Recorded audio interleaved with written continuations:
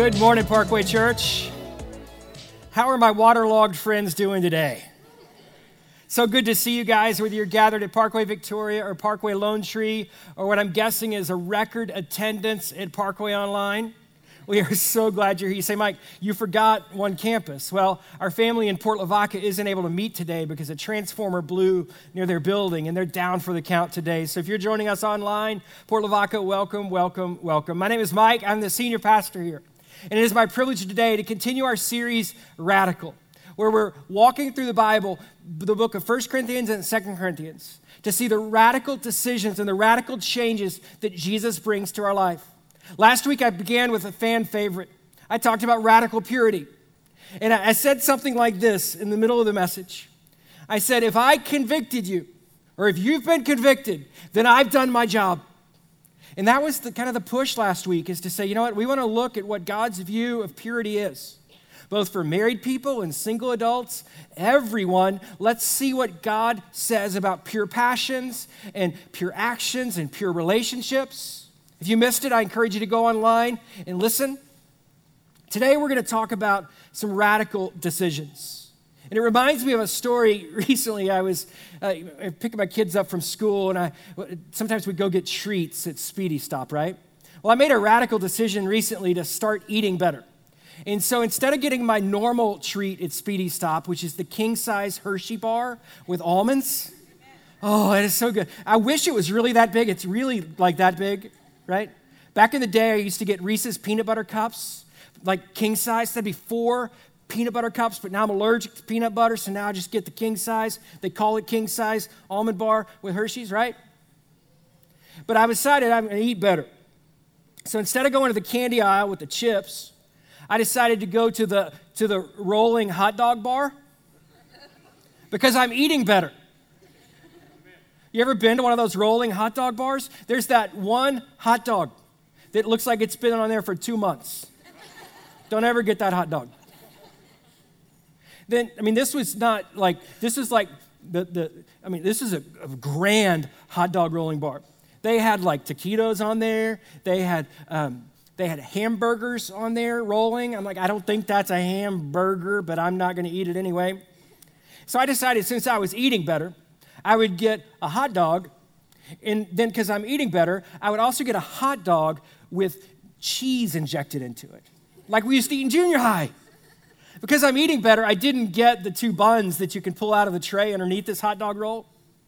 And my daughter was sitting watching me, and she had the most disgusted look on her face, like she had never been more disappointed in me in her life.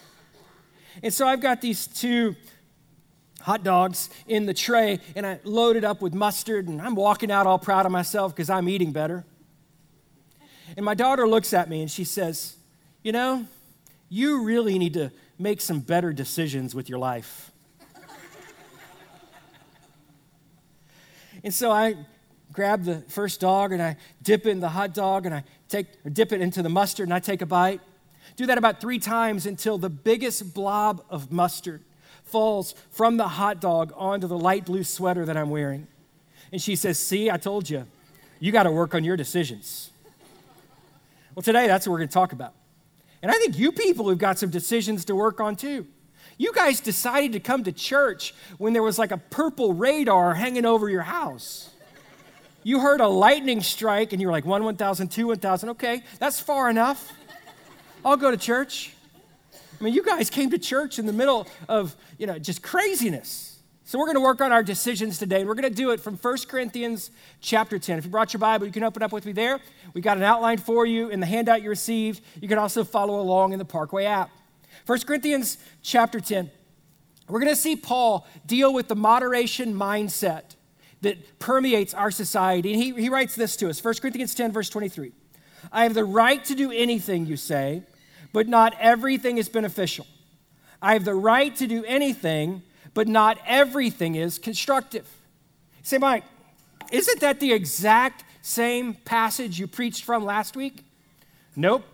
Last week I preached from 1 Corinthians chapter 6, and Paul said everything is possible, everything's permitted, but not everything is beneficial. He said everything is permitted, but I won't be mastered by anything.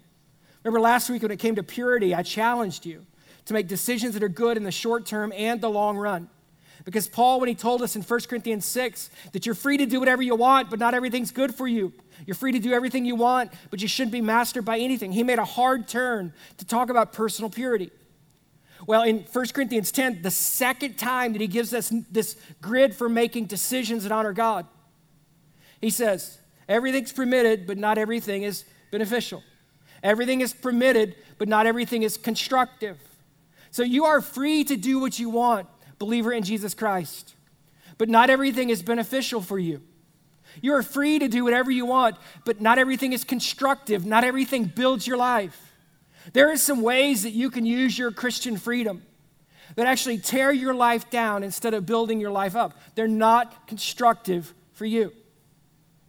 This week in Arkansas, I think I'm starting a blog. This week in Arkansas, there's always a story from Arkansas. This week in Arkansas, 2 men were arrested and charged with aggravated assault of one another. Here's what they did. They made this plan where both of them would put on bulletproof vests, and then they would shoot each other to see if it hurt. Now, I don't know how much liquid courage they had leading up to this endeavor, but they went through with it. And apparently, it does hurt when you get shot with a bulletproof vest on. And one of them went to the hospital because it hurt so badly.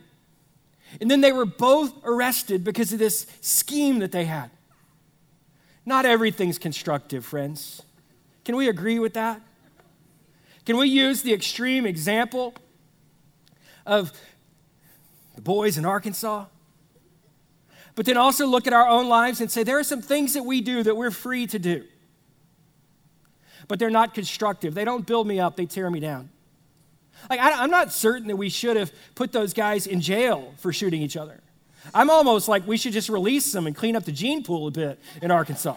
I don't know. But they paid a price for their bad decision. So in 1 Corinthians 6, Paul says you got to make some decisions about your purity differently based on what you're free to do and based on how it impacts you. In 1 Corinthians chapter 10, when Paul says you can do everything, but everything's not beneficial, and you can do everything, but you won't be but everything's not constructive, then he makes a hard turn to where we put ourselves in life, to how we make decisions in light of us. 1 Corinthians 10, verse 24.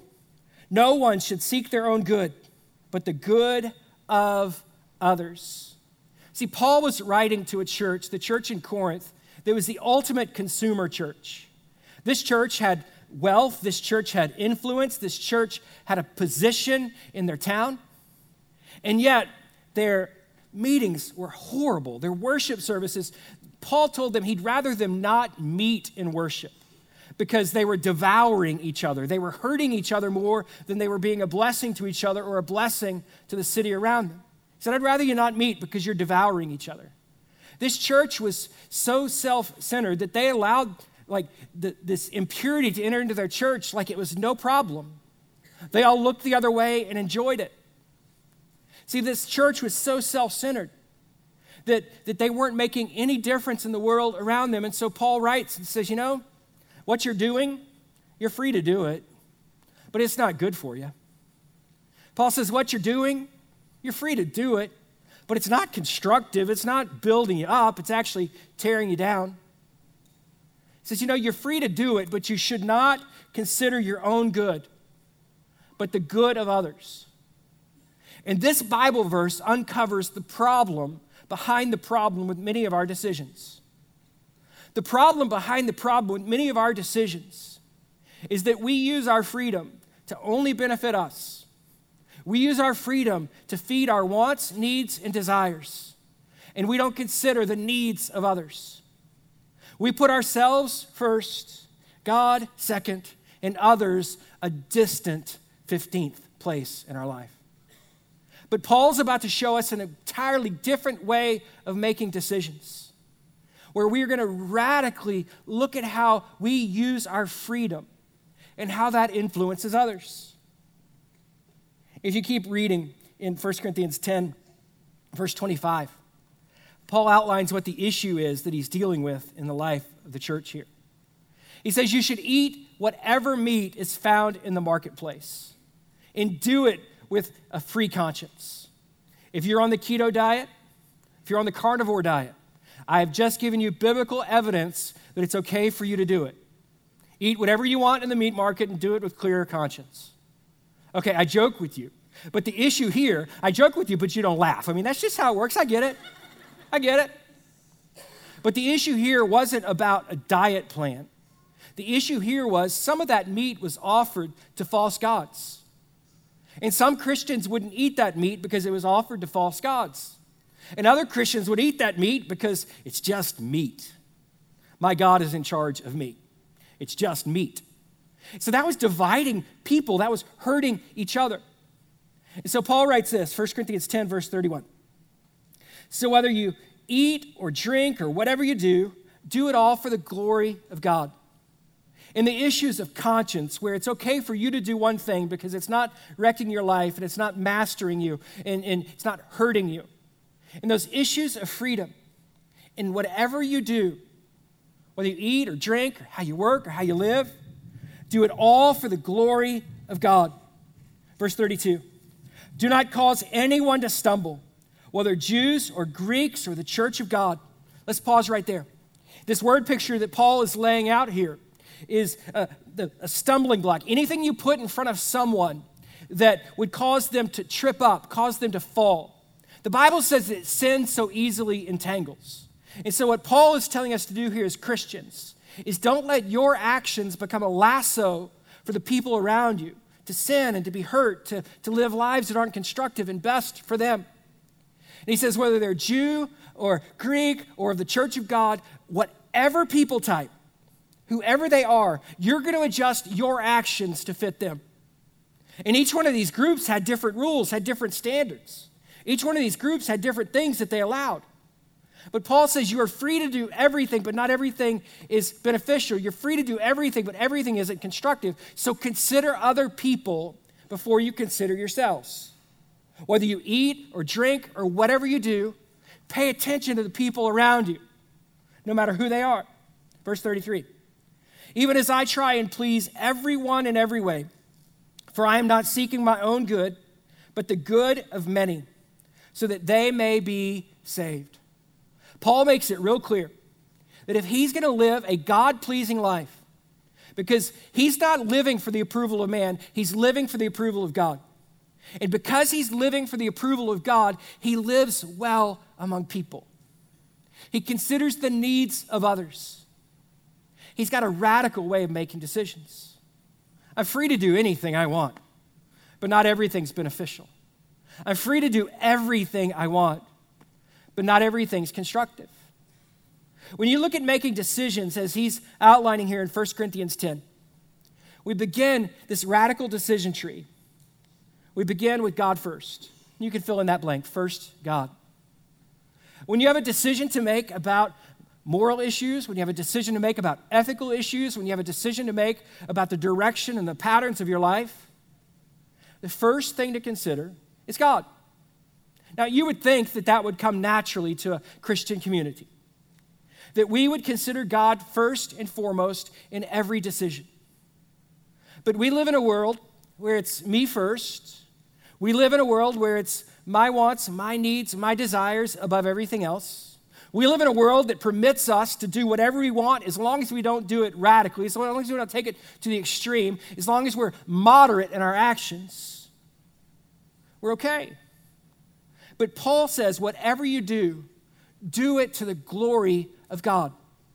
So I'm going to consider God first as I make decisions. And the question is this, is what I'm doing or is what I'm wanting to do?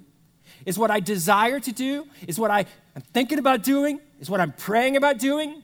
Is that glorifying to God? And I've heard Christians make all kinds of crazy statements before. I've heard them say things that are in complete contrast to the Word of God. You know, I've been praying and I think God wants me to do this. No, He doesn't. The Bible speaks directly against that issue. God's Word will never, ever contradict His voice, and His voice will never, ever contradict His Word. And so as we ask this question, are you truly seeking the glory of God, or are you just wanting God to baptize your sinfulness? Are you truly seeking the glory of God, or are you simply wanting God to give you permission to do what you want to do, even if it doesn't bring him glory? Friends, you're free to do whatever you want, but not everything's beneficial. You're free to do anything you want, but not everything's constructive. So I've got to ask the question, am I bringing glory to God with what I do? So I think first God, then others. Remember how Paul put it? He said, don't look to your own interests, but to the interests of others. And then he writes it this way, 1 Corinthians 9, verse 19. Though I am free and belong to no one, I have made myself a slave to everyone to win as many as possible. So this is a radical look at how we live our lives. He says, I'm not a slave to anyone, but I realize that everyone is affected by my decisions. So I'm going to make decisions that first glorify God, second, help others, because my life affects them. As you look in 1 Corinthians 10, and also as you look through the book of Romans, you see this perspective of one person being weak in an area and one person being strong in an area. And in this area of food in 1 Corinthians, Paul is saying if somebody is weak in this area and they think it's wrong to eat that meat, don't serve the meat to them. If they think it's right to eat the meat, grill away, because you're considering others' needs before your own. Like, let's get real practical. So one of the areas in my life where I am weak is with alcohol. It's one of the things that even as a believer in Jesus, I can't have it in my house. If you've ever gone to lunch with me and you see how many Diet Cokes I drink, you know why I can't have alcohol in my house. In fact, my kids asked me that one day, Dad, why don't we have beer or wine like normal people? What's wrong with it? And I said, would you want me to drink beer and wine like I drink Diet Coke? Oh no, Dad, that would be horrible. That would be so bad. Well, exactly. See, I'm weak in that area. Some of you are strong in that area. You can have a glass of wine or two and it doesn't affect you, it doesn't master you, it doesn't alter you to the point where you are drunk or where you're mistreating others. You are strong in that area that I'm weak. And because you understand where I'm weak, none of you have ever asked me to go get a beer. Right? I mean, you get it. That's why you've never asked me to go out for a drink, right? Because I'm weak in that area, right? Well, that's one reason, Pastor. But do you realize that you've got friends and you've got family members that are weak in areas like I'm weak in that one? And because they are weak, even if I'm strong, I will act weak in front of them. Because I don't want to harm them, I want to be a benefit to them. I don't want to hurt them, I want to be an encouragement to them. If you've got a friend on the low-carb diet, you're not taking them to Olive Garden, right? Because they are weak, you become weak. Do you see how it works? You're considering others above yourself so that you might win some and so that others might live a beneficial life, so that others won't be mastered by anything. It would be horrible to put a stumbling block out in front of our friends. It would be horrible to put a stumbling block out in front of somebody we love simply so we can live our freedom in Christ. It would be horrible. Listen to Paul's warning, 1 Corinthians 8, verse 9. Be careful, however, that the exercise of your rights, watch this. Be careful, however, that the exercise of your rights does not become a stumbling block to the weak. Can you be so strong in your relationship with Jesus that in areas where other people are weak, you'll be weak with them? Can you be so strong in your relationship with Jesus Christ that you're going to consider others before you consider yourselves as you make decisions. First God, then others, then lastly, self. In a world where we put ourselves first, in a world where we put our wants, needs, and desires above all else, even as Christians, the radical decision tree says God first, then others, lastly, self. And as he warned us earlier in 1 Corinthians chapter 10, am I seeking only my own good? Is this only good for me? Well, then I probably need to revisit it to make sure that it glorifies God, to make sure that it's beneficial to the people around me. Paul says when you get this decision tree lived out right, you learn to walk in the rhythm of God first, people second, me last. That people can follow you and become more like Jesus, which was his goal in the end. It's his goal all along. 1 Corinthians 11:1, Paul says, follow my example as I follow Christ. When I find someone that goes God first, people second, themselves last, I will learn from them. I will listen to them. I will try and model my life after them because they are going to lead me to be more like Jesus. Where I'm strong and where I'm weak, they are going to lead me to be more like Jesus. As we keep studying 1 and 2 Corinthians, there are going to be 3 radical decisions that Paul brings out that you and I can make today with this God first, people second, me last mentality. And the first radical decision we can make is to be radical in our repentance. You can fill in that blank. Because there are areas in our life where we are me first. There are areas in our life where we aren't glorifying God. There are areas in our life where we are hurting others with our bad decisions and bad patterns. What are you going to do in that area? Believer in Jesus Christ, what are you going to do? Well, Paul calls us to this radical repentance. And repentance is a change in mind that leads to a change in action. It's a change in your mind that leads to a change in how you live. It's a change in your mind that leads to a change in your lifestyle.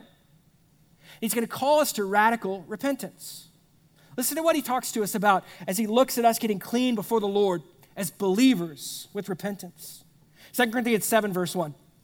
Therefore, since we have these promises, dear friends, let us purify ourselves from everything that contaminates the body and spirit, perfecting holiness out of reverence for God.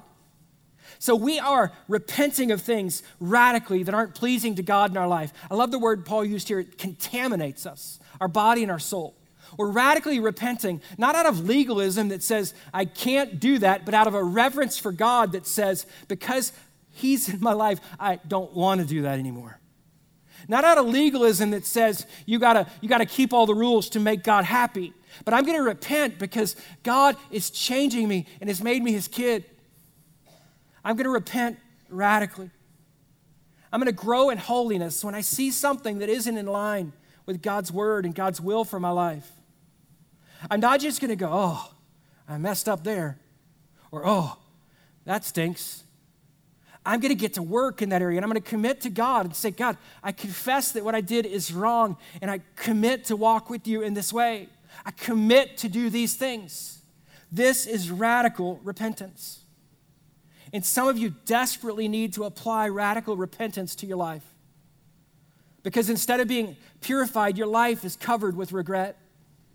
Instead of being cleansed, your life, even as a believer, is covered with regret. And Paul tells us why in 2 Corinthians 7, verse 10. Godly sorrow brings repentance that leads to salvation and leaves no regret. But worldly sorrow brings death. You ever see somebody apologize, but they're not really apologizing? You know they're not really sorry for what they're saying they're sorry for. Well, that's worldly sorrow in this passage. And worldly sorrow doesn't bring what we want. Simply being sorry, simply feeling shameful, simply having guilt over an action that's been done isn't the whole picture. Because it says that this worldly sorrow continues the separation, continues the death, continues the hurt and the pain. But there's a godly sorrow. I'm not sorry I got caught. I'm sorry I did it. I'm not sorry that for any other reason than it breaks the heart of God. It breaks fellowship with Him when I continue on in these broken patterns and these sinful ways. He said, godly sorrow, what does it bring?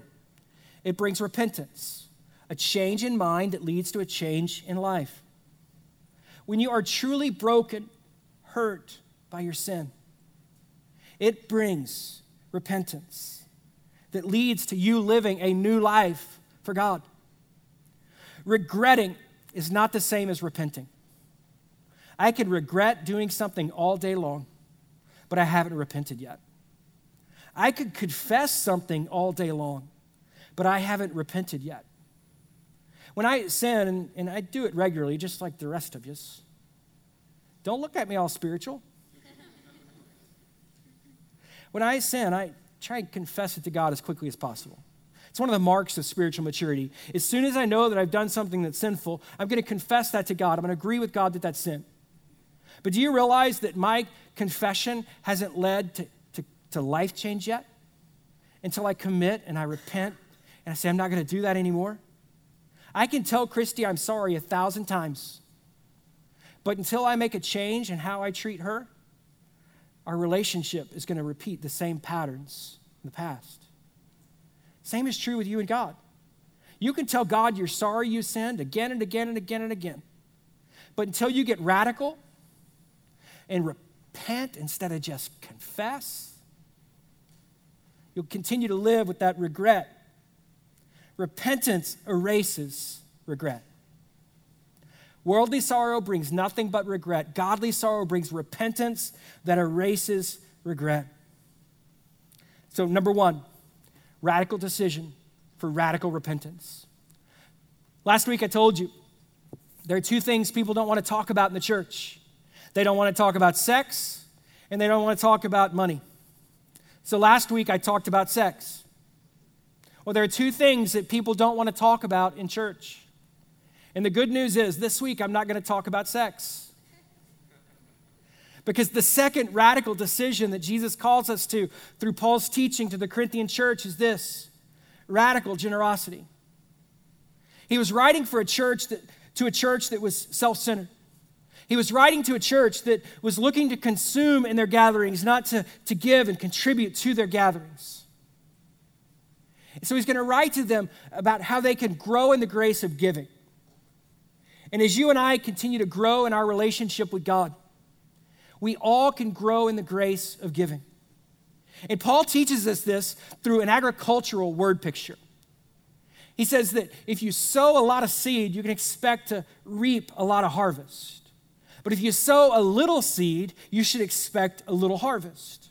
Now, everybody in his day and age have been nodding their heads up and downs. Just up and downs? I don't know what up and downs is. They would have been nodding their heads because it just makes sense. If I sow a little, I'll reap a little. But he was going to use this agricultural word picture to teach us something about our generosity and our giving to God. 2 Corinthians 9, verse 6. Remember this: whoever sows sparingly will also reap sparingly. And whoever sows generously will also reap generously. Just like it works in the field, it works with your faith. Just like it works in the garden, it works with God in our generosity. If I sow a little, I will reap a little. So then he goes on to tell us how we can sow a lot and reap a lot through generosity. 2 Corinthians 9, verse 7. Each of you should give what you've decided in your heart to give, not reluctantly or under compulsion, for God loves a cheerful giver. When it comes to radical generosity, this is a conversation between you and God. Maybe it's that conversation that says, God, how can I glorify you first with my resources? God, how can I help others second with what you've given me? And God, would you continue to meet my needs third, even as I live generously? It's a conversation between you and God. And then when you give, he wants you to give gladly and cheerfully, willingly, not under compulsion, not out of obligation. When you give to the church, you're not giving to pay membership dues. When you give to the church, you're not giving to pay some fee for services rendered. When you give to the church, you're not tipping God. You are worshiping God. And that's why he wants you to worship through giving gladly and cheerfully and not under obligation. It's between you and him. It's always between you and him. So as you look at giving generously, radically, start with God, and then listen to the promise that he makes. 2 Corinthians 9, verse 8. And God is able to bless you abundantly, so that in all things, at all times, having all that you need, you will abound in every good work. See, Paul makes a promise to God's people. If you will learn how to be generous, and not just a little generous, but you will learn how to sow much, you will reap much. And God, who is able to bless you abundantly, will bless you for every good work. This is spiritual math that doesn't make sense. Because many of us have trouble living on 100%, let alone giving a percentage to God. Some people in our church set 10% as their goal for giving. And that goal for giving, that for some is sacrificial. And some of us look and say, Mike, I can't live on 100%. To be honest, I can't live on 103%. I use some credit cards. I can't live on 103%, so I most definitely can't live on 90, Mike. But see, there's that promise of God, 2 Corinthians 9, verse 8, that he will bless, and he meets needs, and he cares for us. One of the reasons that Paul would tell a consumeristic church that you need to give generously is to break the grip of greed on their life. And he says it to you and to me. Be generous and trust me. For some of you, 10% is a goal to strive for. And I encourage you to take a step towards giving to the Lord, whatever step that is. For some of you, 10% isn't even sacrificial anymore. And I encourage you to be radically generous. It's between you and God. But I encourage you to be radically generous as an act of worship unto the Lord. I've held on to the 100% before, and I barely scraped by. And then I've learned to grow in generosity, in this math that I can't fully comprehend, this radical decision that I can't fully make sense of, proves to be true again and again and again and again. I can trust God radically, even with my finances, because I can't outgive God. You believe that with his grace? Will you believe that with your generosity too? Radical repentance, radical generosity, and then last one, radical servanthood. And the mindset I want you to pick up here, and Paul was pressing it in to the Corinthian church, is that when you serve at church, you're not filling a spot. When you serve in the community, maybe you serve at the food bank, or maybe you help people who need clothes. Maybe you're filling in at work and you take a leadership position to help others and to benefit others. Wherever you are, you aren't just filling a spot, you are serving Jesus. Whatever you do, whether you eat or drink or wherever you work, whatever you do it all to the glory of God. And wherever you're serving people, you're not volunteering to fill a spot, you are a servant of Jesus. You're a servant of God. And there's a promise that comes when we know that we're serving God and not serving man. There's a promise that comes when we know we're serving God, not just volunteering for an organization. There's a promise that comes when we know that I am a servant of Jesus. 1 Corinthians 15:58. Therefore, my dear brothers and sisters, stand firm. Let nothing move you. Always give yourself fully to the work of the Lord, because you know that your labor in the Lord is not in vain. Paul says one area where I want you to go all in is in your service to the Lord. Whether that's through our church or in your kids' schools, or whether that's through our church or in our communities, whether that's through our church or in a place at work, I want you to go all in serving Jesus where you're serving people. Because when you go all in fully for the work of the Lord, you can know that your work is not in vain. You can know that as you serve Jesus, God is at work in you and through you. As you serve Jesus, here's his promise. You will not be serving in vain because you're not serving men. I am serving Jesus. I hate it when people ask for me to volunteer for things because my wife makes me say yes. And then when we show up, they don't really need me. They don't really let me do anything. They don't really give me the freedom to do what needs to be done. So I just stand there grumpy, wondering why I showed up. Let me just tell you this. When you're serving Jesus, you will not have that feeling because you are not laboring in vain. You are laboring for the Lord, and He is at work. You are laboring for the Lord, and there's a place for you to make a difference. You are laboring for the Lord, and it's worth it. So give yourself fully to the work of God wherever God is at work. So today, God first, people second, me last. That is my radical decision tree. Let's pray together. Father, thanks for the chance to open your word and to learn and to grow together today. And Lord, I do thank you that every day of every week of every year, you're at work. So God, now I pray in this moment that you would help us to live out what we're learning.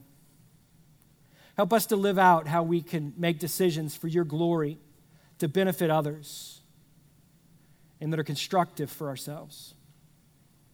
Lord, help us to make decisions differently so that we're pleasing to you and have a good reputation before people. God, help us to make decisions so that we might point people to Jesus and be a reflection of you instead of a distraction from you. As the church prays, if you've never believed in Jesus for life, the Bible says that He is Savior and Lord. He died on the cross for you. They buried Him, and 3 days later, He was raised again from the dead to prove that He's God and to offer you both eternal life and the abundant life here on earth. And your response to the Savior and Lord is to believe. If you've never done that, believe that you're a sinner who needs a Savior and Jesus is your Savior. If you've never believed, let's take a moment and you can pray. These aren't magic words, it's just a way to express our faith to God. You can pray. Jesus, I believe. I believe that I'm a sinner who needs a Savior, and you are the Savior of the world. Thank you for coming for me, for dying in my place and being raised again from the dead. Today, I believe. Thank you for giving me life.